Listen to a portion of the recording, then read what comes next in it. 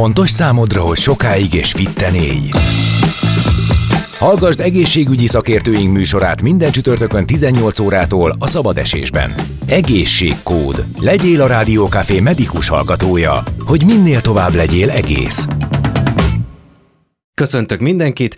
Itt van már velünk az Egészségkód állandó szakmai vendége, Kovács Róbert, a Semmelweis Egyetem Prémium Üzletág vezetője. Szervusz, Róbert! Szervusz, Viktor! Köszöntöm a hallgatókat, én is. Nagyon ritkán van velünk vendég, és ma lesz velünk vendég. Az első témánk az a vastagbél daganatos megbetegedéseknek a szűrése. Párhuzamba állítottam a PSA szűréssel, ugye a prostata daganatot szűri vér alapján, és itt is valami ilyesmiről van szó, hogy ez a SYNLAB-nál elérhető colon AIQ vizsgálat. De ennél többet most nem is akarok erről mondani, mert majd a vendégünk elmondja, akit köszöntök. Póda Tamás van itt velünk, a SYNLAB Hungary kereskedelmi és marketing igazgatója. Üdvözlöm! Üdvözlöm Önöket, illetve a hallgatókat is. Köszönöm a meghívást. A párhuzam az mennyire volt pontos, amit az előbb felhoztam? Ugye ezt néhány évvel ezelőtt vezették be szintén, a PSA prostata szűrést. Ugye csak mondjuk el, akiknek ez esetleg nem teljesen világos, itt vérből vizsgálják, vagy vérben keresik a nyomait, a prostataráknak a nyomait, lehet ilyet mondani, nem is tudom. Igazság szerint a vizsgálatok között tökéletesen jó az összefüggés, hiszen a PSA-t is használhatjuk arra, hogy nyomon kövessünk esetleg már fennálló betegséget, vagy mondjuk egy prostatarák utáni kezelésbe egy utánkövetést, de ugyanakkor ugye a másik oldalon a szűrésre is tökéletesen alkalmas. Pontosan ugyanígy van ezzel a vizsgálattal is, amennyiben valakinek nincsen tünete, de abba az életkorba lépett, vagy genetikai hajlam miatt, akár már fiatal korban is érdemes mondjuk a vastagbél daganattal foglalkoznia, akkor ez egy szűrésre is alkalmas, illetve hogyha valakinek már volt ilyen betegsége és átesett rajta, esetleg kezelés után áll, akkor nyomonkövetésre is tökéletesen alkalmas. Ugye a vastagbélrák a második leggyakoribb halálozási ok Magyarországon. Férfiak és nők egyaránt érintettek, és általában a vastagbélrák ugye végbéltükrözéssel kolonoszkópiának hívják ezt szakmailag. És ugye emiatt aztán szerintem nagyon sokan nem is mertek elmenni erre a vizsgálatra, és nagyon későn derült ki, hogyha baj volt. Ez nem pótolja, azért ezt gondolom el kell mondani, hogy ez a vizsgálat, ez nem pótolja, ez egy szűrővizsgálat, a kolonoszkópiát nem pótolja, viszont valamire mégiscsak jó. Igazság szerint nem pótolja, nem is helyettesíti, de némely esetben igazából kiválthatja a szűrővizsgálatoknak a fájdalommal járó vastagbél szűrését, vagy kolonoszkópiáját, ki hogy ismeri. Igazság szerint, hogyha valakinek van tünete, akkor ha ez a vizsgálat negatív eredményt ad, akkor is el kell mennie szakorvoshoz, hiszen ez önmagában nem elég egy negatív diagnózis felállításához, illetve hogyha valakinek ugye ez az eredmény pozitív, akkor is azonnal el kell mennie szakorvoshoz, és a szakorvos fogja a diagnózist folytatni, illetve aztán majd felállítani a megfelelő diagnózist.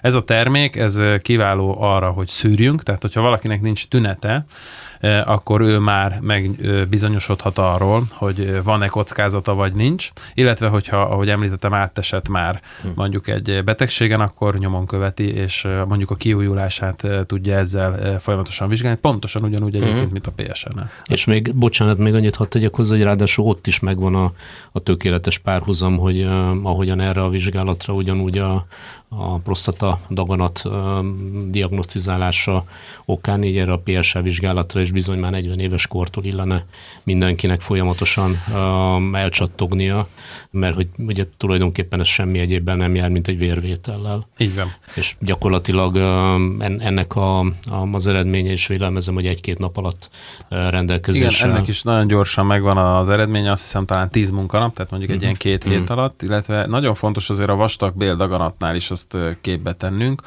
hogy ugye sokszor elhangzik, hogy jó, a családomban nem volt ilyen, akkor engem sem érinthet. Vagy a másik verzió, a családomban sok ilyen volt, biztosan nekem is lesz. Aha. Ugye Melyikben van több igazság? Igazság szerint a genetikai hajlam a vastagbél daganatnál 35%-os kockázatot jelent, tehát nagyjából 1/3 a kialakuló daganatos betegségeknek vezethető vissza a genetikai problémákra. Nem lennék meglepődve, hogyha a prostatánál is valami prostatánál 44 körül van, és hasonló. Kapásból jött a szám, láttad? Igen, hát csak azért, mert megcsináltattam magamnak ezeket a vizsgálatokat. Ezért hívunk szakembert a stúdióba. Igen, még megvan fejből, de igazság szerint egyébként a nagy átlagot nézünk, akkor a daganatos betegségeknek a kialakulása 40%-ban van genetikai hajlamra visszavezethető, illetve 40%-ban mondjuk a halálos daganatos betegség is elkerülhetők, hogyha megfelelő életmódot választunk. Úgyhogy igazság szerint, amire ki akartam lyukadni ezzel a 35%-kal, ami a genetikai hajlam egy ilyen daganatos betegség kialakulásánál, az a 65% az, ami viszont miattunk van. Ez az életmódunk, ez a táplálkozásunk, a szokásaink és a minket körülbelül környezetnek a hatása ránk. Innen nézve jobban fáj azért, hogy a 65%-ért felelünk mi. Viszont érdekel az, hogy ugye most, hogy ez 2023 év végén került bevezetésre ez a vizsgálat, szóval erről még nagy statisztikák nincsenek, de arról biztos lehet beszélni, hogy a kedv ahhoz, hogy ez vizsgálatot valaki elvégezze, az már így érződik-e, tapasztalható-e, hisznek-e benne az emberek, szóval hogy ez nyilván ez sok kérdés felmerül akár a eljárással kapcsolatban is. Igen, ide hoznék egy másik érdekes statisztikát, vagy akár vizsgálatot, ugye ez még egy kicsit korai lenne erről nyilatkozni, hogy az embereknek milyen a vásárlási kedve mondjuk erre a csomagra. És igazság szerint, ami nagyon, nagyon fontos statisztika Magyarországon, van egy olyan termék, amivel meg lehet nézni mondjuk egy pillanatnyi állapot felméréssel, szintén vérkép alapján, mesterséges intelligencia támogatással az, hogy mondjuk az embernek van-e rákkockázata, és inkább ezt dobnám be ide. Itt most nagyjából havi szinten 1-2 ezer emberről beszélgetünk, akiknél ezeket a vizsgálatokat elvégezzük, és sajnos a vizsgálatoknak az 5%-a az kockázata ad. Tehát az 5%, aki aztán mindenképp tovább kell menjen kolonoszkópiára. Hát ez mindenféle daganatos kockázat, ők inkább onkológiára mennek tovább, mert ez nem feltétlenül vastagbelet takar, hanem bármi egyebet is. Úgyhogy nagyon fontos azt figyelembe venni, hogy Magyarországon a magyar lakosságnak az egészségügyi állapota az nem jó. Amikor felvezetted a műsort, akkor elhangzott ennek a terméknek a neve, hogy Colon AIQ. Ezt én mondtam így, aztán Colon IQ-nak is mondják. Tamás, igen, csak szerintem... arra akartam rátérni, hogy nem tudom, ez mennyire hallható ki. Az AI-ról szeretnél beszélgetni? Igen, és ezt inkább kérdezném, mert hogy érdekel, hogy ez milyen módon függ össze mesterséges intelligenciával ez a termék.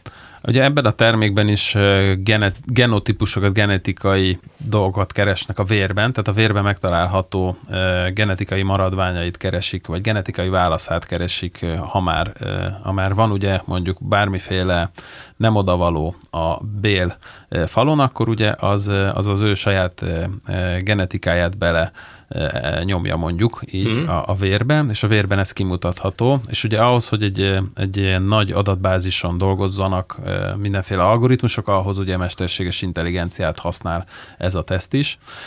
Illetve a másik teszt is, amiről beszéltem, az is ugye úgy működik, hogy nagyjából 100 millió páciens adatot dolgozik, az az adatbázis, ezek anamnesztikus adatok, és maga az elv az ugye mondjuk ebben az állapotfelmérő eszközben, ahol a mesterséges intelligenciát még használjuk, ugye az, hogy megvannak a teljes páciensutak, nagyjából 1,5 millió individuális embernek a páciensútját gyűjtötték össze Magyarországon, ez egy magyar fejlesztésű mesterséges intelligencia algoritmus, és megnézi azt, hogy a páciensnek milyen a fényképe, ha lehet így fogalmazni, a vérképének a fényképe, és ezt hasonlítja össze ahhoz a 1,5 millió embernek az életútjához, ahol mondjuk lát hasonló fényképet, és ezek alapján a mintázatkereső algoritmus meg tudja mondani, hogy mekkora kockázattal 14 betegségcsoport közül mivel rendelkezünk. Ez egy olyan állapotfelmérés, amit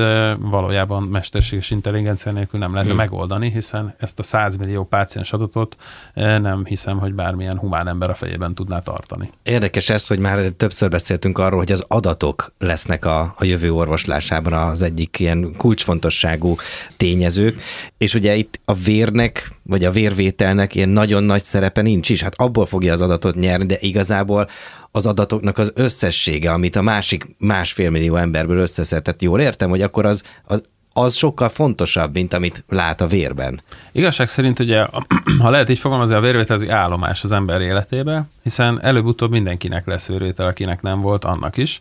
Nagyságrendileg 10 páciens orvos találkozóból 8-nak az a kimenetele, hogy elküldik laborvizsgálatra. Tehát nem lehet elkerülni, mindenkiről fognak készülni laborvizsgálatok.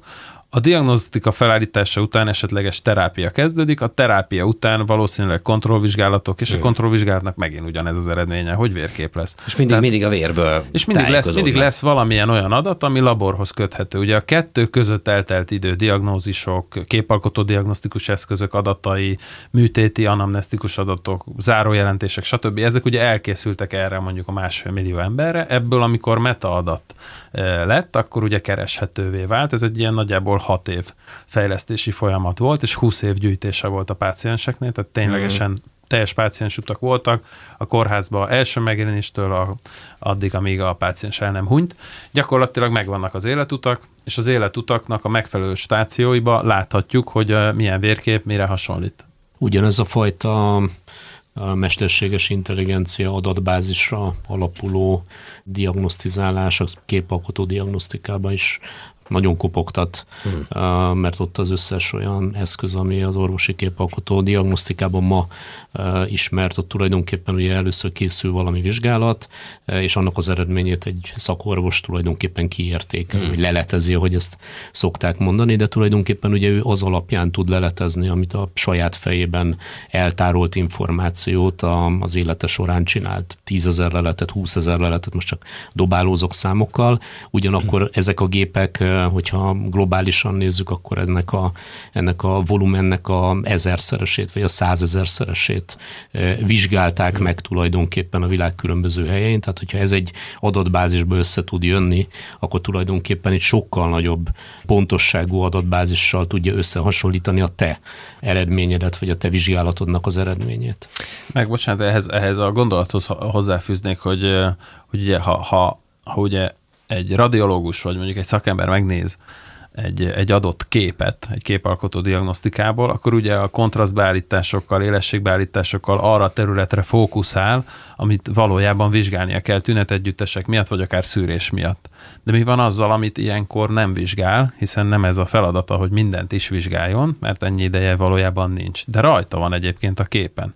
Tehát mi történik akkor, hogyha most mondok egy egyszerű példát, hogyha valakinek a húgyholyagját vizsgálja valaki, de azon rajta lesz a bélnek is egy része. És olyan, hogyha a bélben van valami, ami egyébként még nem látható, vagy a kontrasztbeállításokon nem arra lett. Tehát a megelőzés lesz itt egy... Pontosan, és ezt is egy mesterséges intelligencia algoritmus, hát ő nem fog kontrasztokat keresgélni, ő adatokat bányász. Hadd lépjek 2 lépést hátra.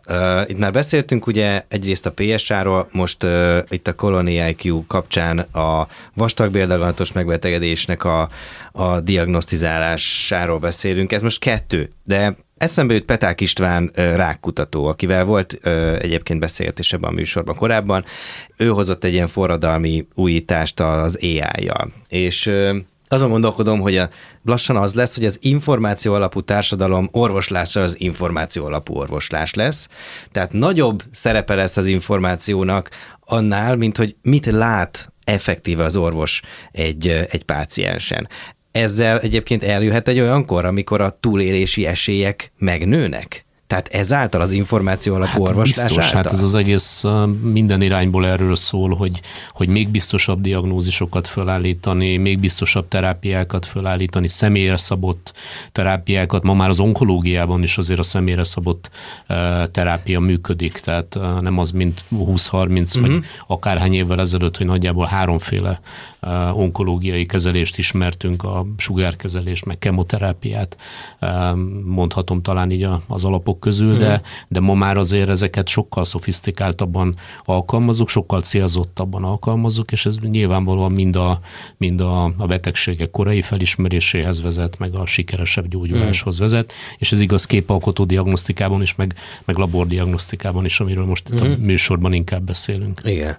Én azt gondolom, hogy a mesterséges intelligencia ugye az életünk számos területén jelen van, még ha lehet, nem is vagyunk vele tisztában, tehát biztosan a hallgatók közül is sokan nézegetnek stream oldalakat, vagy használnak ilyen lehetőséget, ott sem teljesen véletlenszerűen dobja fel, hogy milyen filmet vagy sorozatot nézzünk meg. Ahogy a telefonunk se véletlenül dobja fel, hogy milyen hirdetés dob a meglepetés.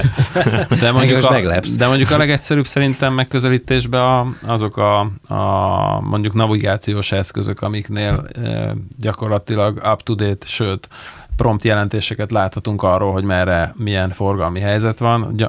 Manapság az ember bekapcsolja már a városban is, hiszen el akarja kerülni a dugót. Igen, nem? Tehát igazság szerint nem papír alapú térképeket használunk, és valószínűleg a mai fiatalság lehet, hogy már nem is találkozik vele. Úgyhogy én azt gondolom, hogy a jövő az természetesen a mesterséges intelligenciás diagnosztikai, az orvosokat sose fogjuk tudni kiváltani, viszont arra tökéletes lesz, hogy az orvosnak segít. Ide egyébként megint tudnék dobni egy jó statisztikát, megnéztem Magyarországon a orvosi ellátás igényét, hogy hány darab ellátásra van szükségünk, versus hány darab új orvosunk van, és hogyha egy ilyen ollót megnézünk, hogy mennyire nyílik szét az ellátási igény per az ellátási igényt mondjuk kielégítő orvosok darabszáma, akkor mondjuk új orvos végez nagyjából 3-4% évente, tehát ennyivel nő a populációjuk. Még a vizsgálatoknak az igénye az nagyjából 8%-ot nő évente.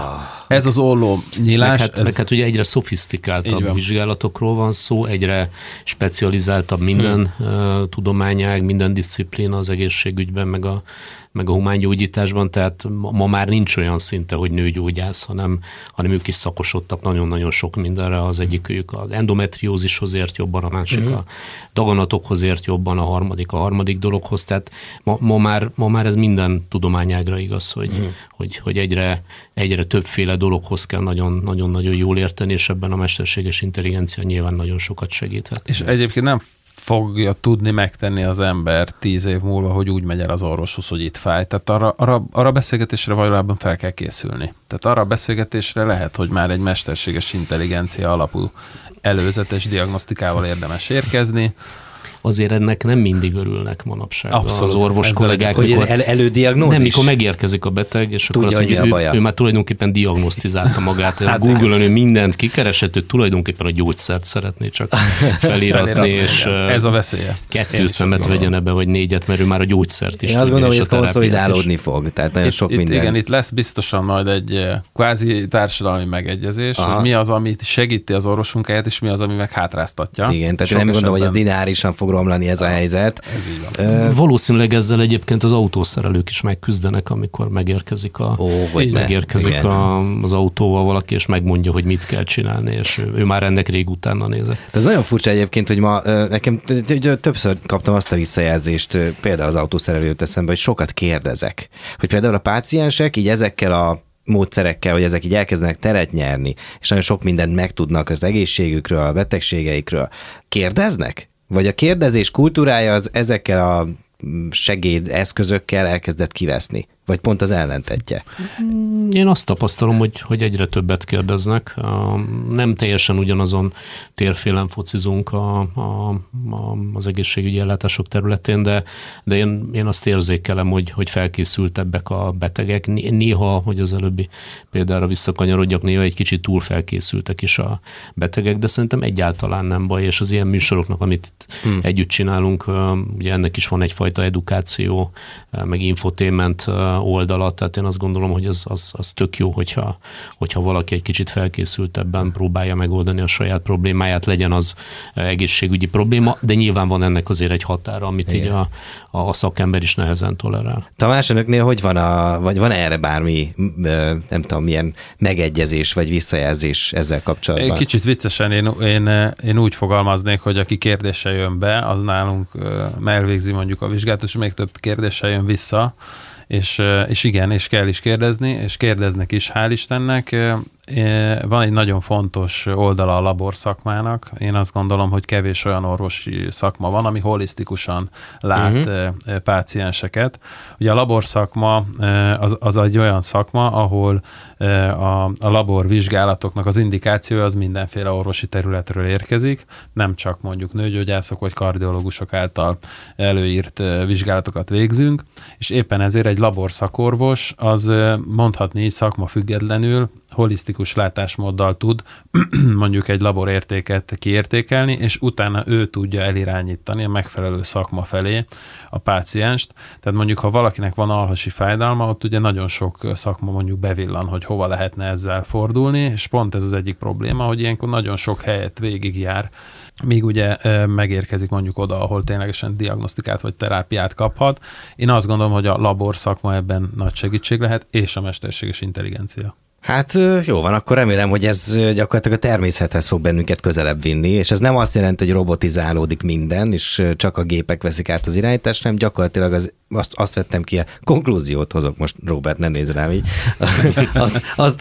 Azt vonom le ebből a beszélgetésből is, hogy a sok információval csak közelebb kerülünk a természethez, a saját magunkhoz. Ez mennyire pontos? Meg a megoldásokhoz, egyre szofisztikáltabb és egyre célzottabb megoldásokhoz szerintem erről szól a dolog. És hogy gyorsabban lehessen elérni a terápiához, mert az nagyon fontos, és a terápia pedig személyre szabott legyen, és így lehet igazából az életminőséget magasan tartani. Daganatos betegségeknél ugye az idővel való borzasztó rapid versenyfutás, az mindig nagyon nagy kérdés, tehát nagyon nem mindegy, hogy néhány nap alatt rendelkezésre áll egy ilyen laborvizsgálatnak az eredménye, és akkor sajnos, ha az a vizsgálat eredménye, akkor SOS tudsz lépni. Kerek volt. Nagyon szépen köszönjük, hogy itt járt nálunk. Köszönöm szépen a lehetőséget. Póda Tamással, a SYNLAB Hungary kereskedelmi és marketing igazgatójával beszélgettünk a Colon IQ vizsgálatról, és folytatjuk hamarosan az egészségkódot. Fontos számodra, hogy sokáig és fitten élj.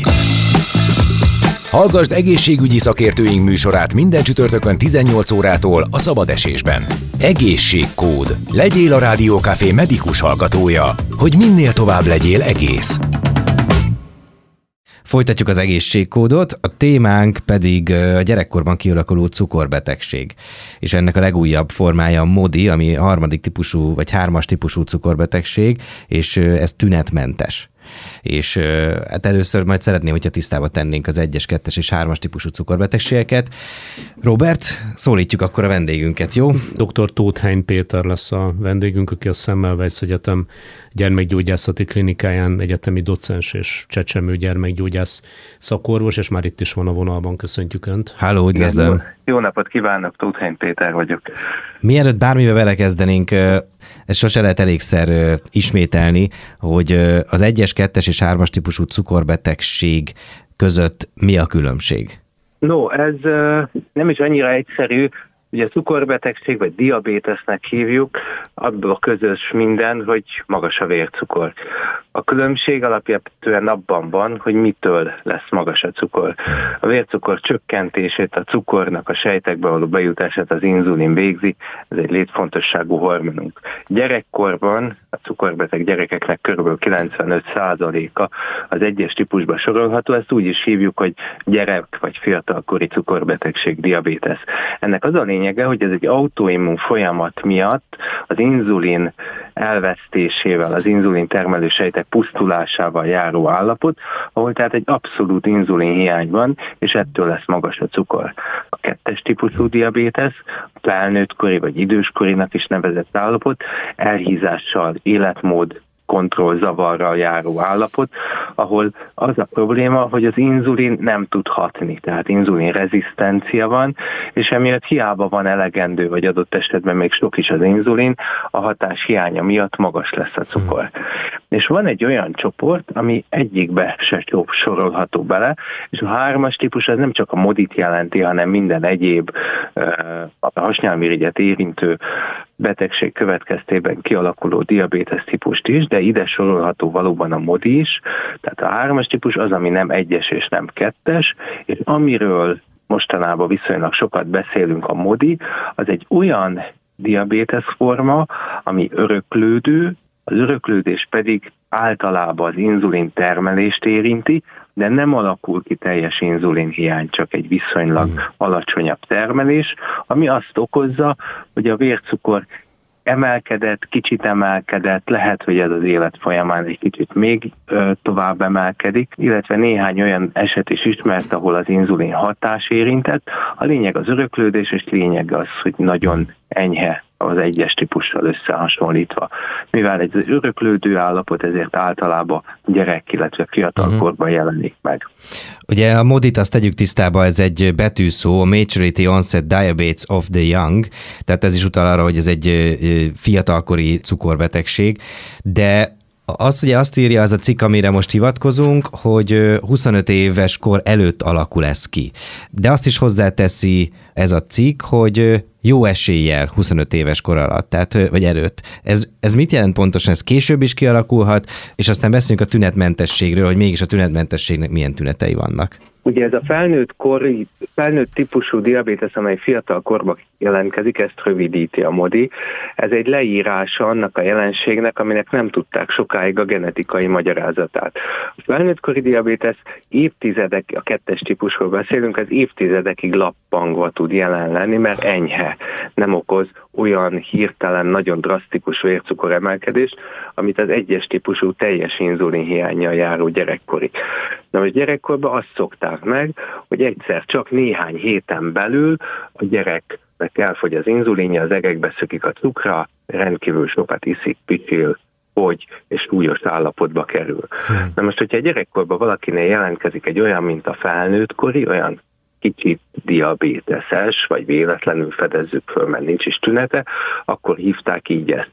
Na most az, hogy erre milyen életkorban jönnek rá, az nyilván attól függ, hogy mikor mérik meg egyszer a cukrát valamilyen esemény kapcsán, vagy mikor jön egy olyan betegség, ami jobban fölborítja az addig viszonylag stabil cukoregyensúlyt. Tehát az, hogy 25 éves kor alatt jelentkezik a diagnózis, ez általában addig ki szokott derülni. De felnőtt korban is lehet olyan eset, akinél felnőtt korban veszik csak észre, akkor derül fény rá. Esetleg egy olyan diabétesznél, amit korábban más típusba soroltak. Térjünk rá arra, hogy a MODI ez egy tünetmentes cukorbetegség, tehát nem jár szomjúságérzéssel, fogyással, nehéz sebgyógyulással, mint ahogy egyébként a teljes inzulinhiány vagy elhízás sem jellemző. Ennek a betegségnek a felderítése az mégis hogyan tud megtörténni? Szűrővizsgálatokkal, vérképpel? Hangsúlyoznám, hogy általában tünetmentes. Tehát a MODI-nak ma több mint 10 típusa ismert. A nagyobb részét, mondjuk Magyarországon az esetek 75%-át jelentő GCK vagy 2-es típusú MODI, az valóban olyan, hogy nem fog semmi tünetet okozni, mert mondjuk 6 és 8, 9, 10 közötti cukrok vannak, és ennek a felismerése általában úgy szokott történni, hogy végeznek valami miatt egy laboratóriumi vizsgálatot gyereknél, és azt veszik észre, hogy éjgyomri vércukra mondjuk 6-os, 6,5-ös, 7-es, és ezen az úton elindulunk, tovább vizsgálgatjuk, és látjuk, hogy van inzulintermelése, látjuk azt, hogy nincsenek olyan autoantitestjei, ellenanyagai, amik az autoimmun típusú 1-es diabéteszt okozhatják, és nincs szüksége inzulinra. Ez már felveti komolyan a gyanút, és akkor ilyenkor genetikai vizsgálatot végzünk. A másik lehetőség, hogy nem tünetmentes, de nagyon enyhe tünetekkel indul ez a diabétesz, és azt látjuk, hogy nem úgy, mint az 1-es típusban szokott zajlani, hogy nagyjából annyi inzulinra van szüksége a gyermeknek, mint ahány kilós, és ez egy előre menő folyamat, hanem végig nagyon alacsony, vagy akár 0 egység inzulinra van szüksége, nem mutat a betegség semmi progresszivitást. Tehát nem feltétlenül tünetmentes, de hogyha tünetekkel jelentkezik a diabétesz, akkor se úgy alakul a további lefolyása, mint ahogy az a klasszikus gyerekkori 1-es típusú inzulinhiányos diabéteszben szokott alakulni. Nagyon más a terápia is ennél a típusú cukorbetegségnél? Mert ugye az előző percekben arról beszéltünk, hogy nagyon más tünetei vannak, mint az 1-esnek és a 2-esnek is, szóval terápiás oldalról is nagyon más ez a betegség? Így van, és ez egy nagyon-nagyon lényeges szempont. Hangsúlyozandó, hogy a gyerekkori 1-es típusú diabétesz, ahol abszolút inzulinhiány van, csak inzulinpótlással kezelhető. Ez az első pillanattól életmentő terápiának tekintendő, tehát ott nincs kérdés, inzulint kell adni. Ha egy gyerek jön diabéteses tünetekkel és magas cukrot mérünk, akkor mindig inzulint kell adni, attól függetlenül, hogy melyik diabétesz csoportba sorolandó, legfeljebb később klasszifikáljuk, és azt mondjuk, hogy ha 2-es típus, akkor az inzulint lehet, hogy el lehet hagyni, ha MODI, akkor az inzulint lehet, hogy el lehet hagyni, de ha 1-es típus, akkor nem. Na most a MODI-nak, ahogy mondtam, 10-nél is több típusa van, és a genetikai mutáció által érintett fehérje határozza meg azt, hogy hol kell beavatkozni. Ha ez az általam már említett 75%-ot jelentő GCK mutáció van például, ott egy kismértékben csökkent inzulin termelés van, és ha valakinek 6-os, 7-es, 8-as a cukra, akkor igazából nem nagyon kell beavatkoznunk, még a diéta se feltétlenül szükséges sokak szerint, mert élethosszig ugyanilyen cukrokkal fog élni, és miután a diabétesz kezelésében az az elsődleges célunk, hogy megelőzzük a szövődmények kialakulását, és egy ilyen magas cukornál nem várható, hogy szövődmények lesznek, nem kell terápia. De van a MODI-nak olyan típusa is, ahol az inzulin termelést egy olyan ponton éri egy szabályozási zavar, ami az úgynevezett káliumcsatorna és szulfanilúrea receptor komplexhez kötődik. A szulfanilúrea az sokaknak ismerős szó lehet, ez egy olyan szájon át szedhető antidiabetikus gyógyszer, amit a 2-es típusú felnőtt diabéteszben sokat használnak. Na most, ha valakinek ez a receptora károsodik, mutálódik, úgy, hogy kevés inzulin termelődik, és ilyen MODI-ja van, ez nem a 2-es típus, ez egy másik típus, akkor neki szulfanilúrea típusú gyógyszert kell adni. Na most ezek általában nem tünetmentesek, és ezek nem 6-8-as cukrokkal, hanem magasabb cukrokkal érlő betegek, de nekik általában az elején, miután gyerekkorba kiderülő cukorbetegek, elindul az inzulin.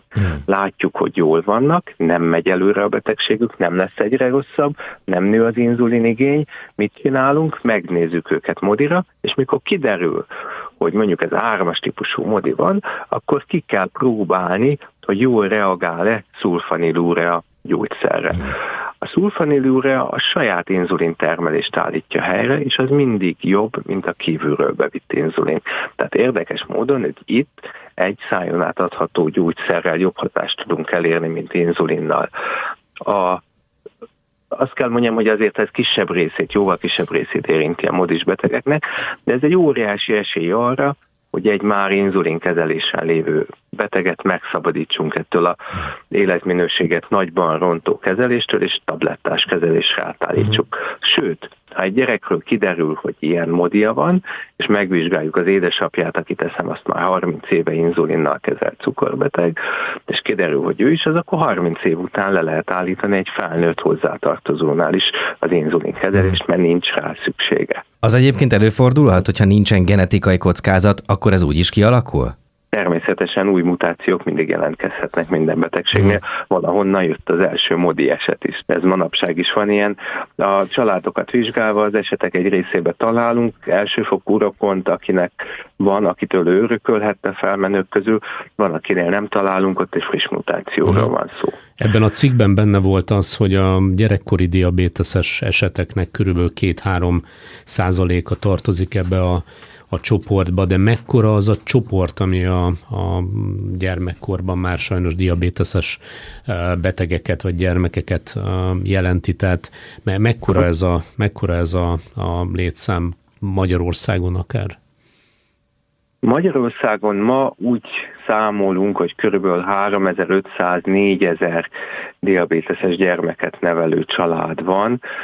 Az 1-es típus, ahogy mondtam, a 95%-át jelenti ennek a csoportnak, a MODI, ahogy említette helyesen, ez 2-3%, és sajnos a felnőtt időskori 2-es típus elhízott gyerekeknél meg tud jelenni, de ez csak 1-2%-át jelenti az összes ismert diabéteses gyereknek.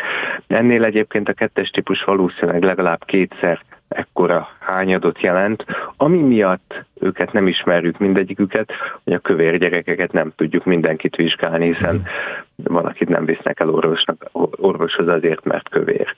Tehát egy körülbelül 3500-4000 diabéteses gyerek. Összességében az érintett gyermekek száma akár 1-es, 2-es, 3-as típusú cukorbetegség, ez mutat valami trendet az elmúlt években, évtizedekben? Akár életmódra gondolsz? Egyáltalán most a számra aztán a kérdés az lett volna, hogyha igen, és szignifikánsan növekszik, akkor adott esetben ennek milyen életmód hatásai lehetnek, igen, nyilván. Magyarországon és nagyjából Európa szerte az elmúlt 3 évtizedben 3-szorosára nőtt az 1-es típusú gyerekkori diabétesz előfordulása. Évente most Magyarországon 100 000 gyermekből kb. 22 új esetet jelent, tehát ez a 90-es évek elején még csak 7 volt, és most 22. Ezzel az elég magas úgynevezett incidenciájú országok közé tartozunk, tehát viszonylag sok az eset. Ennek az okát nyilván mindenki kérdező, de mitől lett 3-szor ennyi gyerek, akinek inzulinra van szüksége? Nem lehet-e az, hogy csak jobbak a diagnosztikus módszereink? Nem, ezek a gyerekek, hogyha nem ismerik fel őket, akkor sajnos nem maradhatnak életbe, ha nem kezdünk inzulinterápiát. Tehát ez biztos, hogy ez ekkora növekedés, aminek nem tudjuk az okát. Valamilyen környezeti faktor kell, hogy legyen. Ezt egyébként elkezdték kutatni? Tehát, hogy bocsánat, hogy szavába vágok, ezt egyébként elkezdték kutatni? Tehát vannak... Foglalkoznak vele világszerte, hogy melyik az a környezeti tényező, ami talán egy élelmiszer, vagy több élelmiszer, vagy élelmiszer adalékok, vagy egyéb kemikáliák, vagy nem tudom, a D-vitamin, szóval sok minden van, amihez hozzájárulhat, nincs egy megfogható oka. De akkor egészen szignifikáns a növekedés, ugye 3-szorosára. Nagyon számottevő, tehát ez évente 3%, és ez így 3 évtized alatt oda vezetett, hogy 3-szor annyian vannak. Ez azt jelenti, hogy 3-szor akkora terhelés az egészségügyi rendszeren is, 3-szor annyi családot érint, 3-szor annyi diabetológusra lenne szükség, stb. Tehát ez egy nagy változás. Na most a 2-es típusú diabéteszről világszerte gyerekkorban, tehát ez a felnőttkori, ami gyerekkorban megjelenik, és nálunk még kevés van belőle, sokat beszélnek, mert ez viszont az elhízás növekedésével párhuzamosan emelkedik.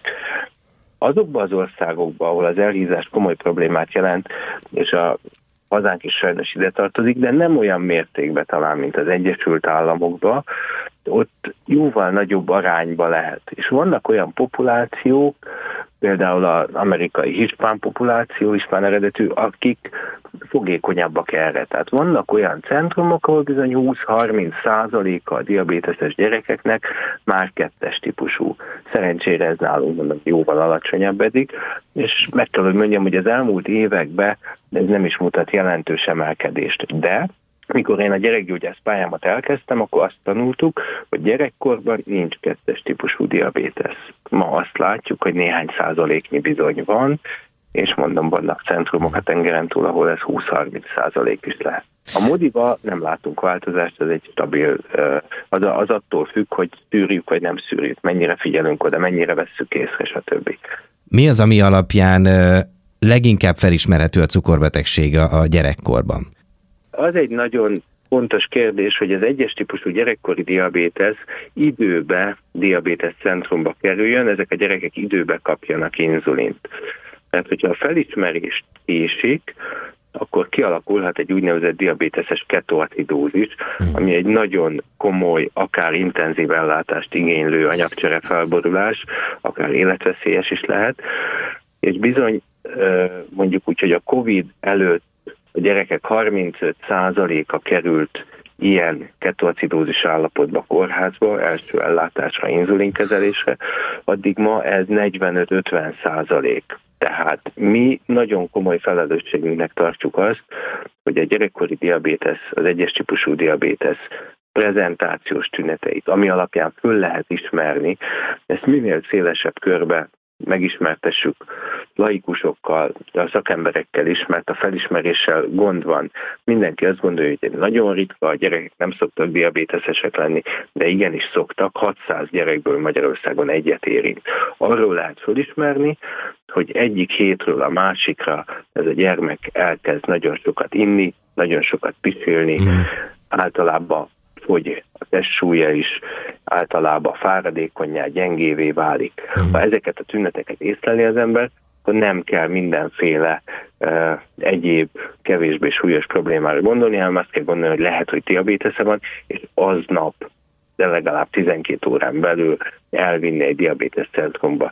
Ha várakozunk, ha késünk, akkor súlyos életveszélyes állapot alakulnak ki. Nagyon lényeges, hogy mindenki ezen tünetek alapján, tehát sokat iszik, sokat pisil, fogy, fáradékony egy gyermek, diabéteszre gondoljon, és ne olyan dolgokra, amivel lehet heteket várni. Igen. Nem várhat másnapig.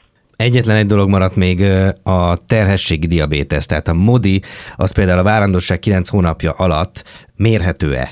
A várandóság alatt ugye az úgynevezett terhességi diabétesz az azért jelenik meg bizonyos hölgyeknél, mert a terhesség egy eleve olyan időszak, amikor inzulinrezisztenssé válik a szervezet. Na most olyan helyzetekben, ahol amúgy is a vércukorszabályozási rendszer ugye a határán mozog, és mondjuk tekintsük ilyennek a modit, ott egy ilyen egyensúly sokkal könnyebben fölborul a babavárás idején.